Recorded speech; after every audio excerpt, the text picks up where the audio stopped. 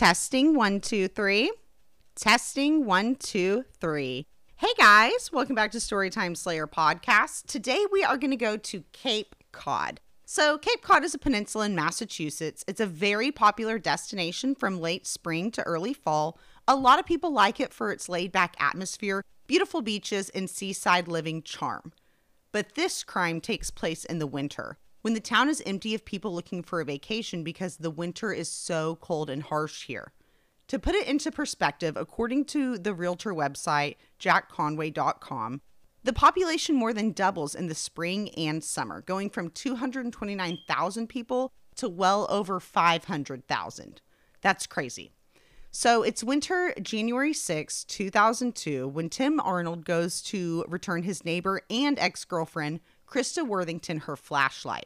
They both live in a very nice rural area of Cape Cod, about 100 yards from each other, but it's not a straight 100-yard shot. Krista's driveway was a long private one that takes a bit of a winding curve to get to her house, which is also surrounded by a lot of trees, shrubbery, and foliage, offering a lot of privacy. So it's not like walking 100 yards in a straight line.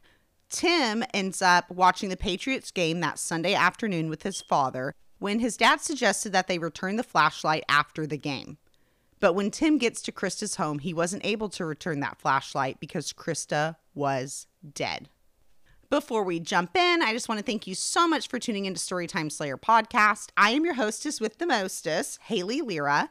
Please leave me a 5-star review and share my podcast with a friend.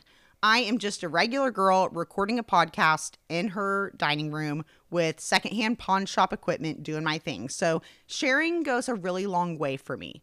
For photos, videos, and anything else pertaining to these cases, go check out Storytime Slayer on Facebook or story_time_slayer on Instagram. Again, this is a true crime podcast, so we are going to cover some heinous topics. Listener discretion is advised. Let's jump in. So, that afternoon after the Patriots game, Tim's father drove him to Krista's house to return the flashlight because it was really cold. She, again, lived on a kind of windy road. And Tim said when he got to Krista's, he saw 2 unopened newspapers on her property, which was really unusual for her. He knocked a couple times, nobody answered. So he decided to look through the window and actually saw Krista lying motionless on the kitchen floor. I think he said the back door was already opened, and so that's how he got in. He said his initial thought was she had gone in through the back door and maybe fell down or something. So he goes inside through the back door. She's lying on her back, and she's naked from the waist down with her legs slightly spread apart, and there's blood all over. He said Ava, Krista's 2.5-year-old daughter, was next to her mother trying to actually nurse on her. The child appeared to have been there alone with Krista lying on the ground, deceased a long time. Tim felt for a pulse and could immediately feel Krista was cold to the touch and was already deceased. So he grabs Ava, who went with him willingly because she spent a lot of time with Tim and there was like a comfortable familiarity. So Tim takes baby Ava to his dad's car, and when he does, he tells his dad Krista was, quote, D-E-A-D. End quote. He said he spelt it because he didn't want Ava to understand. Next, Tim calls 911. EMT arrive and one of them tries talking to Ava. They were asking her just basic questions like, when did you last eat? When were you changed? Things kind of like that to get a timeline. Ava was so little though that she really didn't respond to them. She just sat there silently. Then Ava's stepmom, Susan, and father, Tony, arrived to get Ava and find out what happened to Krista. But when they arrived, Susan said something along the lines of, quote, don't listen to anything that girl says, she's a liar, end quote. This is according to the EMT. Susan maintains that she did not say that verbatim, but that she did tell EMTs that Ava could be a fibber sometimes. So that's kind of weird. I mean, given the circumstances, it's strange that's the first thing that the stepmom would walk in and say. As for the crime scene, Krista's house looked like it had been completely ransacked, but it actually hadn't been. See, Krista was just a very, very messy woman. Overflowing dishes, trash, and doom piles everywhere. For those of you that don't know, a doom pile is just a random pile of random shit. At first glance, it looked like the house had actually maybe been robbed, but that theory was quickly ruled out when people who knew her well explained that that's just how her house was. Krista's car was still in the driveway. Her back door had been violently kicked in with the deadbolt still locked. So it was apparently kicked in with great force. Her cell phone was on the table with only the number 9 punched in. It's theorized she was probably trying to call 911 and was stopped by whoever did this to her. As for Krista herself, she'd been stabbed in her chest so deeply that the murder weapon went into the floor below her. But the murder weapon was no longer in her chest nor anywhere at the crime scene. It is believed to have been a knife out of Krista's own set of kitchen knives. Krista had multiple defensive wounds to show that she did fight for her life. Not only had Krista's back door been kicked in with great force and left open, the driveway gravel was disturbed greatly, indicating that there had been some sort of fight in the driveway that led up to her house. And one of the most heartbreaking observations at the crime scene is there were small bloody footprints and handprints all over, because Ava had been in the home with her dead mother anywhere from 24 to 36 hours. They could literally see where Ava tried to give her mom some of her sippy cup. Ava tried to feed her mom food, and she even got a wet washcloth and tried to clean the blood off of her mom. So she's got little remnants of her handprints in the bathroom and where she tried to rinse the washcloth and come wipe her mom, which is just so heartbreaking. Unfortunately, this case gets off to a really bad start because the crime scene was very poorly contained. I don't think it was intentional. I think the investigators were just really naive to handling murder scenes because Cape Cod doesn't experience hardly any murders. So they didn't know the proper protocol for securing a crime scene. For one, they almost immediately put a blanket from inside Krista's house over her body out of respect before they even properly examined her and secured the crime scene, which can cause cross-contamination. That's a no-no. Then they just started walking around and touching everything in her house without gloves. I mean, they literally walked around her whole house like a bunch of idiots. That's another big no-no. When an examination was done on Krista, they found semen in her and saliva on her body that they hoped could give them some insight into who could have killed her. I think it's important to mention that the semen they found had already lost its tails, meaning it could have been there anywhere from 3 to 5 days prior to this incident. That doesn't mean it was for sure there 3 to 5 days prior. It just means there's a window of time that it could have been there. When police spoke with neighbors, one neighbor, Gerald Smith, said during his Saturday morning walk, he saw a black car racing away from Krista's down her driveway. They were driving like a bat out of hell and didn't even stop to turn out of her driveway onto the main road. They literally just whipped the corner and sped off. Gerald said it was a tan, white guy, but that's all he could make out. At the time, he was like, whoa, what the fuck? And then just continued his walk. So who is Krista? I'm going to tell you all about Krista, her life, and the different people who were immediately considered suspects. Krista Worthington was a very successful 45-year-old fashion writer. She was from an affluent family as well. Her father was a Harvard Law School graduate, and they had a very comfy, privileged life. She grew up in a suburb south of Boston. After high school, Krista went to Vassar, a private college in New York. It's after college that she became a fashion writer and editor and was featured and worked in many well-known high-profile fashion magazines. An old friend and coworker said their life was very much like the movie The Devil Wears Prada. Krista is described as wistful, mysterious, elegant, refined, and rather an old soul. But she was also very messy when it came to her housekeeping skills and her personal life. She got herself into odd entanglements. I will explain them shortly.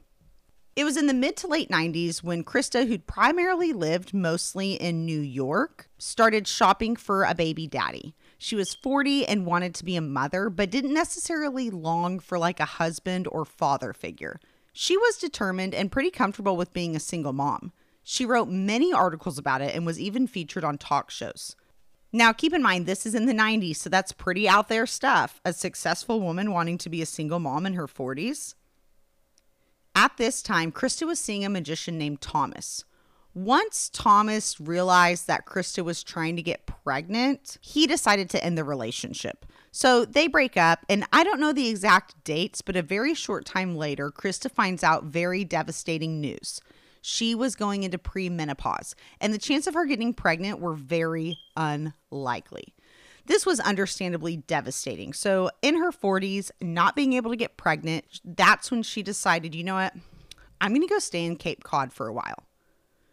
The Worthington family had properties in Cape Cod going back several generations. So Krista went to go stay in a bungalow that was originally owned by her grandmother and eventually was passed down to her.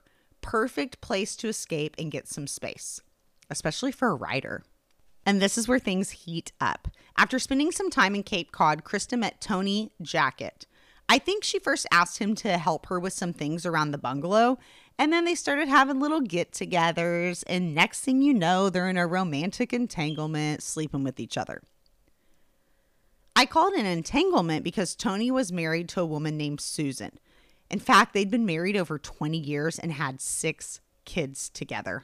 Oh, the audacity, Tony. However, the thing between Krista and Tony was not just a sex thing. Krista fell madly in love with him. But this is a really small town, so a lot of people start to notice their relationship and gossip about the affair. Around the same time the town was chit-chatting about the affair, Krista, who is now 42, gets pregnant. Oh my gosh, she was elated. She was overjoyed. She thought this day would never come for her. But when Krista told Tony, they decided to end the relationship. Krista had agreed and said she would keep the affair a secret and not tell anybody Tony was the father of her baby. And she didn't need him to be involved with the child because it'd been her plan for years to be a single mom anyway. But as nice as that sounds, as time passed, Krista began to change her mind and became very frustrated with Tony's absence in their daughter's life. Regardless of her frustrations, for a long time, Krista did keep the secret and didn't tell anybody after Ava was born. Krista was a wonderful mom. She loved being a mom and she took really great care of Ava. When Ava was about sometime between 1 year and 18 months old, Krista decided, you know what? I do want Tony to step up and be a dad. So she tells Tony she wants him to come clean to his wife, Susan. And not only did she want him to come clean to his wife, but she also wanted him to step up. She wanted him to pay child support and put Ava on his health insurance. Krista wanted a baby daddy. Now, I don't know if Tony just flat out refused at first or if he kept dragging ass saying, okay, I'll tell her, I'll do it. But whatever the situation was, Krista grew impatient and decided to just tell Tony's wife, Susan, herself by writing a very blunt letter about their affair. And this letter was not just matter of fact or sugar-coated. It was harsh. It was written as if Krista wanted to intentionally hurt Susan. But Susan took it like a champ. I mean, straight on the chin. She was completely blindsided and hurt at the news, she said. But she put her feelings aside and she decided, you know what? We need to just welcome Krista and Ava into the family. Because since Ava was Tony's child, Susan wanted the girl to have a place at their house too and meet all of her siblings and like have a nice family dynamic for the child. So Tony and Susan decide to stay together, they work things out, and they decide to start doing Sunday dinners as a family and involve Krista and Ava. Wow, Susan is a gem for that. I mean, I would welcome Ava into my life too, probably, but I would definitely be collecting on my husband's life insurance policy a lot sooner than he expected if I was Susan. He would not be having dinner with us. So January 4th is the last time Krista was positively seen alive. Her and Ava were spotted on video surveillance at their local supermarket. And that's going to be the last sighting of Krista until she was found deceased Sunday, January 6th. Ava was about 2.5. So it'd been about a year, maybe a year and a half since the cheating and baby drama came out and Susan, Tony, and Krista dealt with that. Just to kind of put the timeline in perspective of when all this went down in relation to Krista's death. Now let's talk suspects. Of course, the first main suspect was Tim Arnold. He was the person who found Krista. He lived next door to her, and they'd had a romantic past that didn't end on the best of terms. See, Krista broke things off with Tim, who still had a burning flame for her. After the discovery of Krista, Tim was asked to go to the station for an official interview, to which he readily agreed. Tim and Krista had a rocky relationship. It was on and off for a couple of years. At one point, they lived together, and Ava nicknamed Tim Mom. Tim was a very good match for Krista intellectually. He was artistic, well-spoken. They had a lot in common. They had a very strong connection over literature. But As time went on, Krista seemed to get extremely irritated with Tim to the point of being a bit nitpicky about everything he said and did. It's almost like she grew to not be able to stand him anymore. The impression I got is when the relationship came to an end, Tim was really bummed out. He seemed to have lingering feelings for Krista that she no longer shared. Tim told the police one day he was out for a run and knocked on her door. So this is after they broke up. She didn't answer his knock, so he peeped in her windows, which understandably irritated the shit out of her, and she went off on him. So yeah, I get the impression Tim had a really hard time letting go of Krista, and she had to set him straight. After her death, there were some voicemails on her machine from Tim, and I'm going to read them to you. He said, quote, "Well, I think you've made it very clear where you stand on the issue of friendship. So at this point, don't expect me to be around." End quote. Another one said, quote, "Hi, Krista. Just to clarify, if you wanted to call for, to try to arrange for me to see Ava, that would be fine. I'll see what I can do, but I don't really think we should see each other, even briefly. Bye." End quote. I just want to let every Tim out there know, when someone makes it clear they don't want to talk to you or see you, you don't have to call them to tell them that they shouldn't talk or see you. They don't want to. So yeah, Tim definitely looks like a jilted lover. Everyone thought he did it. The whole town, even Tim's own father, asked him if he killed Krista. But he insisted that he did not. And other than thinking he might have, there's really no evidence so far that Tim committed this crime. I very much, to this day, think Tim could have done this. I mean, his voicemails just really strike me as odd. And if they were on such bad terms, why didn't he just put the flashlight on her porch and leave a message? It sounds to me Krista had been crystal clear when she said fuck off. And I found the fact that his dad drove him there to be really suspicious. But we're going to circle back to that later and clear some of that up. Of course, the next suspect is going to be Tony and Susan. Police found a copy of the note Krista had written to Susan, and if that wasn't motive, I don't know shit. However, Susan ends up taking a polygraph and she passed, and there was nothing tying either her or Tony to the murder. Plus, Susan and Tony had 6 kids and a lot to lose. Plus, Tony was really known in Cape Cod. It seems like it would have been really risky for him and Susan to do something like this. And he would still be financially responsible for Ava. And everybody already knows that he had an affair and stuff. I mean, it's not like they're just going to forget. So I don't know. I mean, Krista also wouldn't be the first ex-mistress to be murdered, right? Next, police look into Krista's ex-boyfriend, Thomas. That was the magician in New York. I think it's kind of funny. He said in an interview with 2020, they were like, the police told him, "We think you did it." And he was like, "Why?" And they said, quote, "Because it's something a magician could do," end quote. And Thomas was like, quote, "Just because you can't solve it doesn't mean it was magic," end quote. He was very easily ruled out as well. He hadn't been anywhere near Cape Cod when this crime was committed. So police keep digging further and further into Krista's life, and they actually take a look at her father and her father's girlfriend as potential suspects.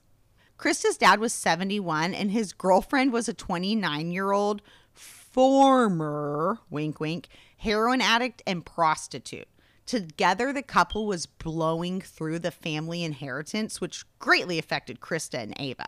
The reason they were suspects wasn't just because of their lifestyle of like her being a heroin addict and prostitute and just like kind of questionable, but it was because Krista was actually legally putting up a fight to end their frivolous spending of the family inheritance. And if they got rid of Krista, no one would be there to stop them from doing whatever they wanted with the money. They were both brought into the police station for polygraphs and they failed. But despite them failing, they ultimately couldn't be connected to the murder either. And we're going to circle back to them also later. There's not a lot of murders in Cape Cod, so this case was becoming extremely high pressure for the police department to solve, but they literally had nothing. There was a handful of plausible suspects, but nothing that could tie anybody to the murder, and nobody on that list matched the DNA that had been found on and inside of Krista. The town of Cape Cod was on edge at the thought of a murderer being loose in town. January 9th, a $25,000 reward for information was posted by Krista's friends and family for any information leading to an arrest. With no one matching the DNA at the crime scene, investigators got creative and did what's called a DNA drag net. So this is the first time I'd ever actually heard of this. What they did was they asked 800 men in the surrounding area to submit a voluntary DNA sample. They said it wasn't just about getting a DNA hit, although that would have been awesome, right? They also wanted to see who was willing to comply and who wasn't. Honestly, I just don't know if I would do a voluntary DNA sample like that if I was a complete stranger and knew I had nothing to do with the case, nor would I really probably want my husband or family to. I don't know why. I'm a pretty private person though.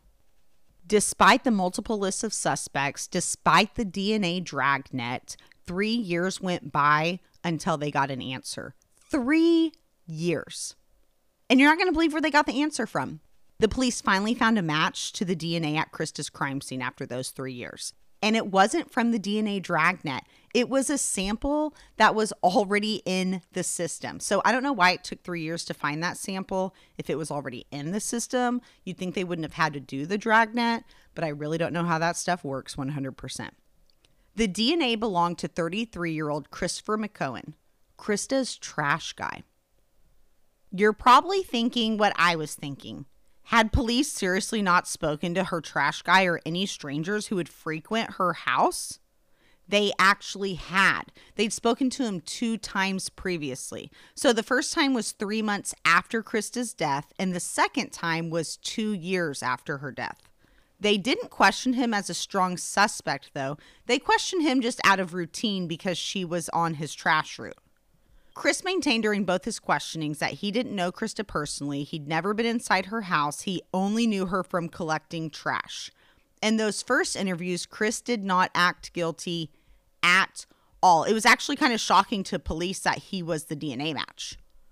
Christopher is described by his family as a quiet guy that didn't have a violent bone in his body and was not capable of murder. He was a ladies' man, a quote, player, is what his dad described him as. However, his criminal record spoke a different story. Chris had been arrested for grand theft and burglary, which he served time in prison for. But what stood out more was the 5 restraining orders against him by women claiming he was abusive. So police arrest and charge Chris McCohen with the rape and murder of Krista Worthington, April of 2005. The public was shocked because this was the first time rape had ever been mentioned to them. You know, police always hold back something, so the rape is what they held back. The autopsy report didn't have any notations of injuries consistent with sexual assault, like tearing or bruising to her vaginal region. But, Krista had defensive wounds and was found dead with her pants off. So I think rape is a logical conclusion and possibility.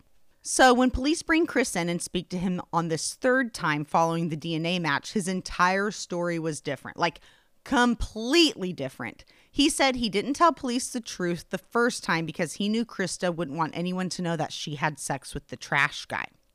So here's where things get messy. Police say Chris rejected being videotaped or recorded during this 3rd interrogation, which lasted 6 whole hours.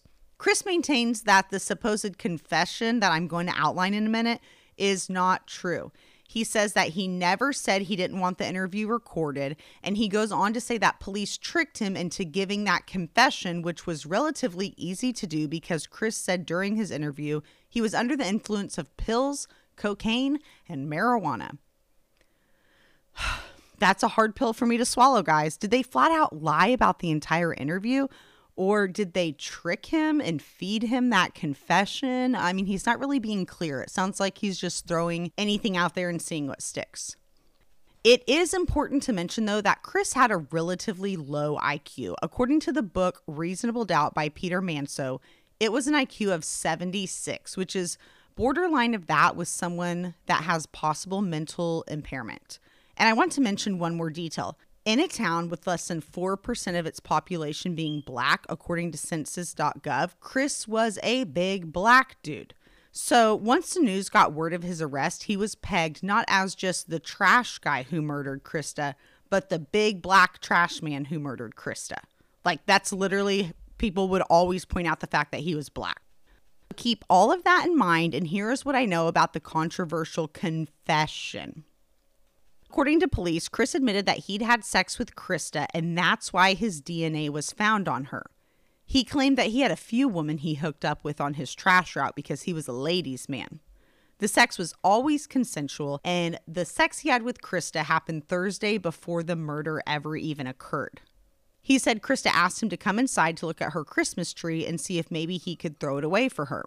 One thing led to another, and they had sex on the living room floor. By the way, side note, Chris does not throw her tree away from her that day.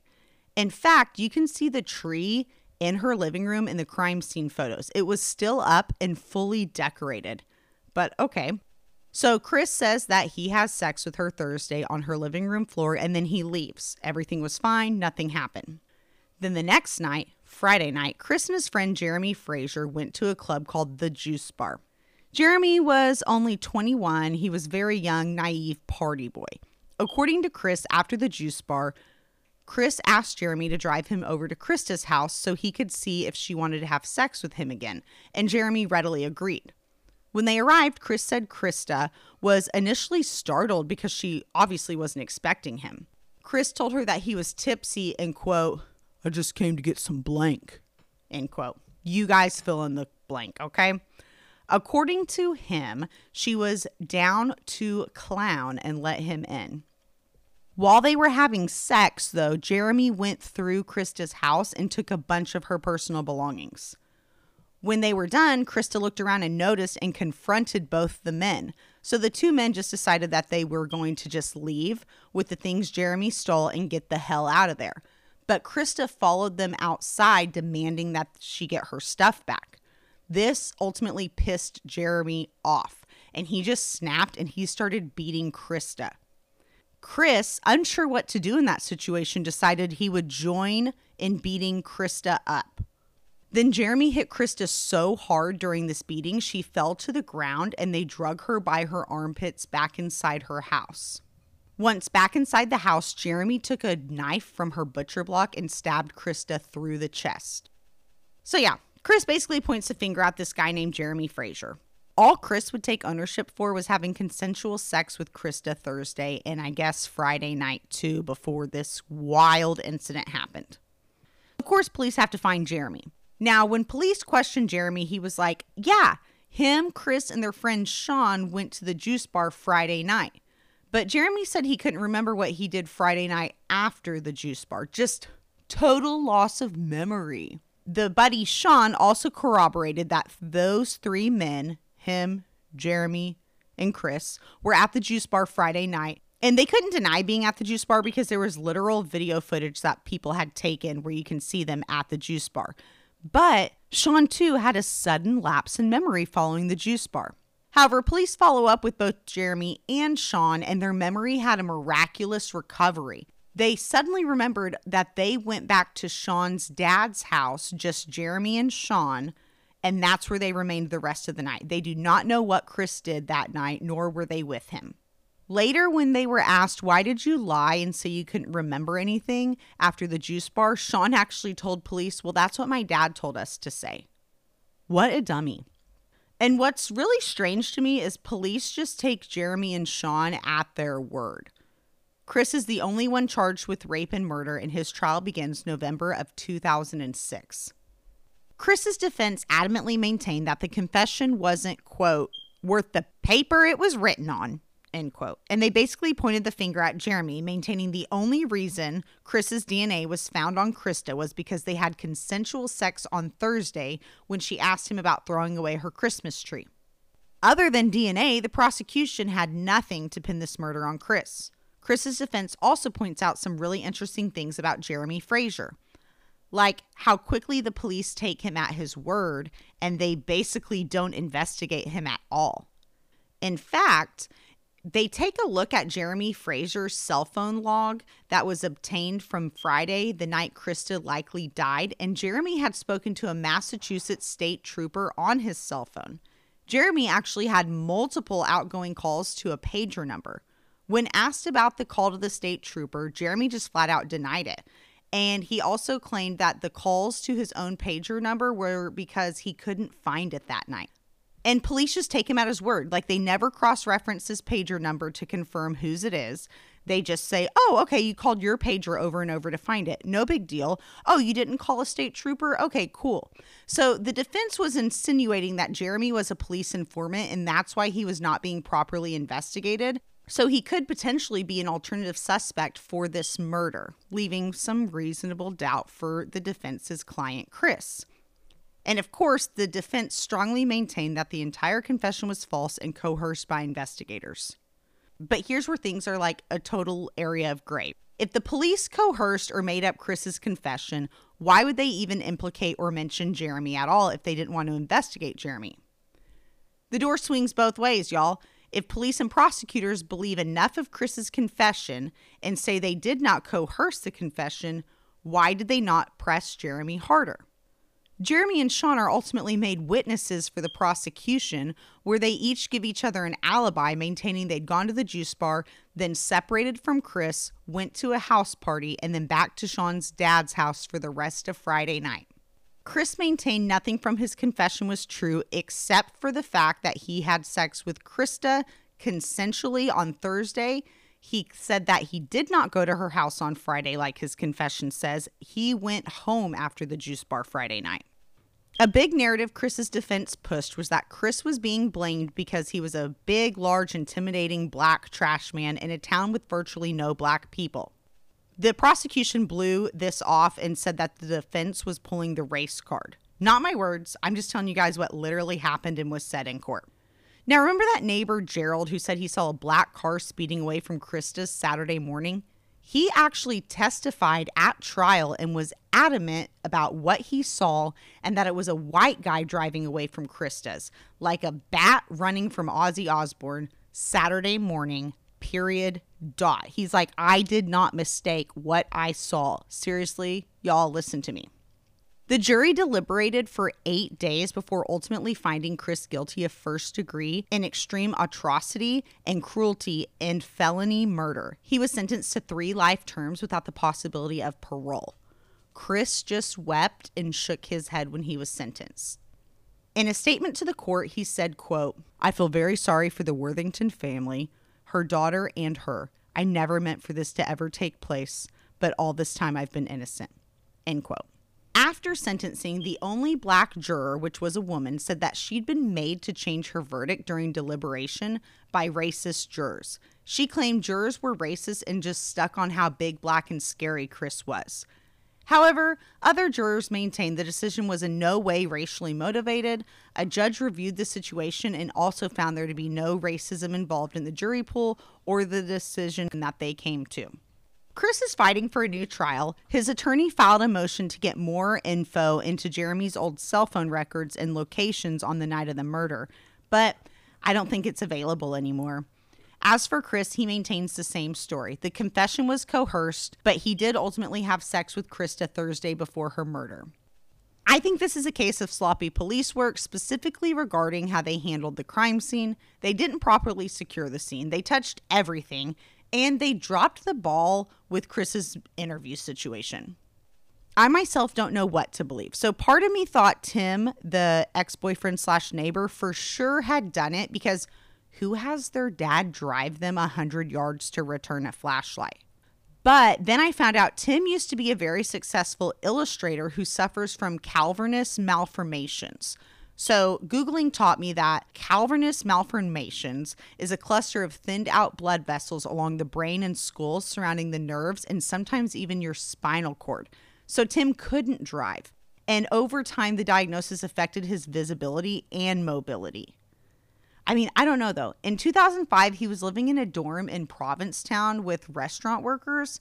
He was really hard to track down because he had no cell phone, no bike or car, and was just like seen walking around town, going to libraries and stuff. So, I mean, I guess that kind of explains why Tim's dad drove him, but I don't know, it's still weird to return a flashlight on a Sunday to someone who doesn't even like you. Keep the damn flashlight. As for Chris's father and his girlfriend, the girlfriend said she met the father when she was a prostitute in 1998. He was not her boyfriend anymore, but he did give her an allowance and paid for her apartment and utilities. As for Krista's father, he said he was home alone in his apartment on the night Krista was murdered. The girlfriend said that she was at her apartment, the one that Krista's dad pays for, alone that night also. This was later found out to be a lie.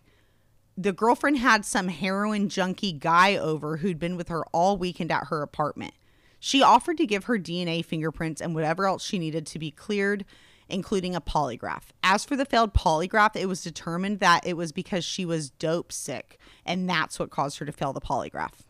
Since Chris's trial, Jeremy Fraser was charged with rape of a child by force, but the charges were ultimately dismissed in 2018 because the case was all dependent on the testimony of a child, and they thought it could be too traumatic for them due to their young age. Wow. Okay, so here's my final thoughts. I think it's probable that Chris and Jeremy Fraser did something to Krista. I don't think that they have enough evidence to justify 3 life sentences, though. There's just a lot of loose ends. I would love to hear your thoughts, so definitely let me know what you think. As for daughter Ava, Krista had in her will that her best friend was to be granted custody of Ava and Krista's inheritance if Krista were to pass away. Tony did go to court to fight for custody of Ava, but ultimately lost. He says he and Susan did see Ava throughout her childhood, though. Thank you so much for tuning into Storytime Slayer podcast, and I really hope justice was served. I just think there's too many loose ends and, openings for reasonable doubt to justify 3 life sentences. All right. Again, I'd love to hear what you think. Talk to you next week. Bye.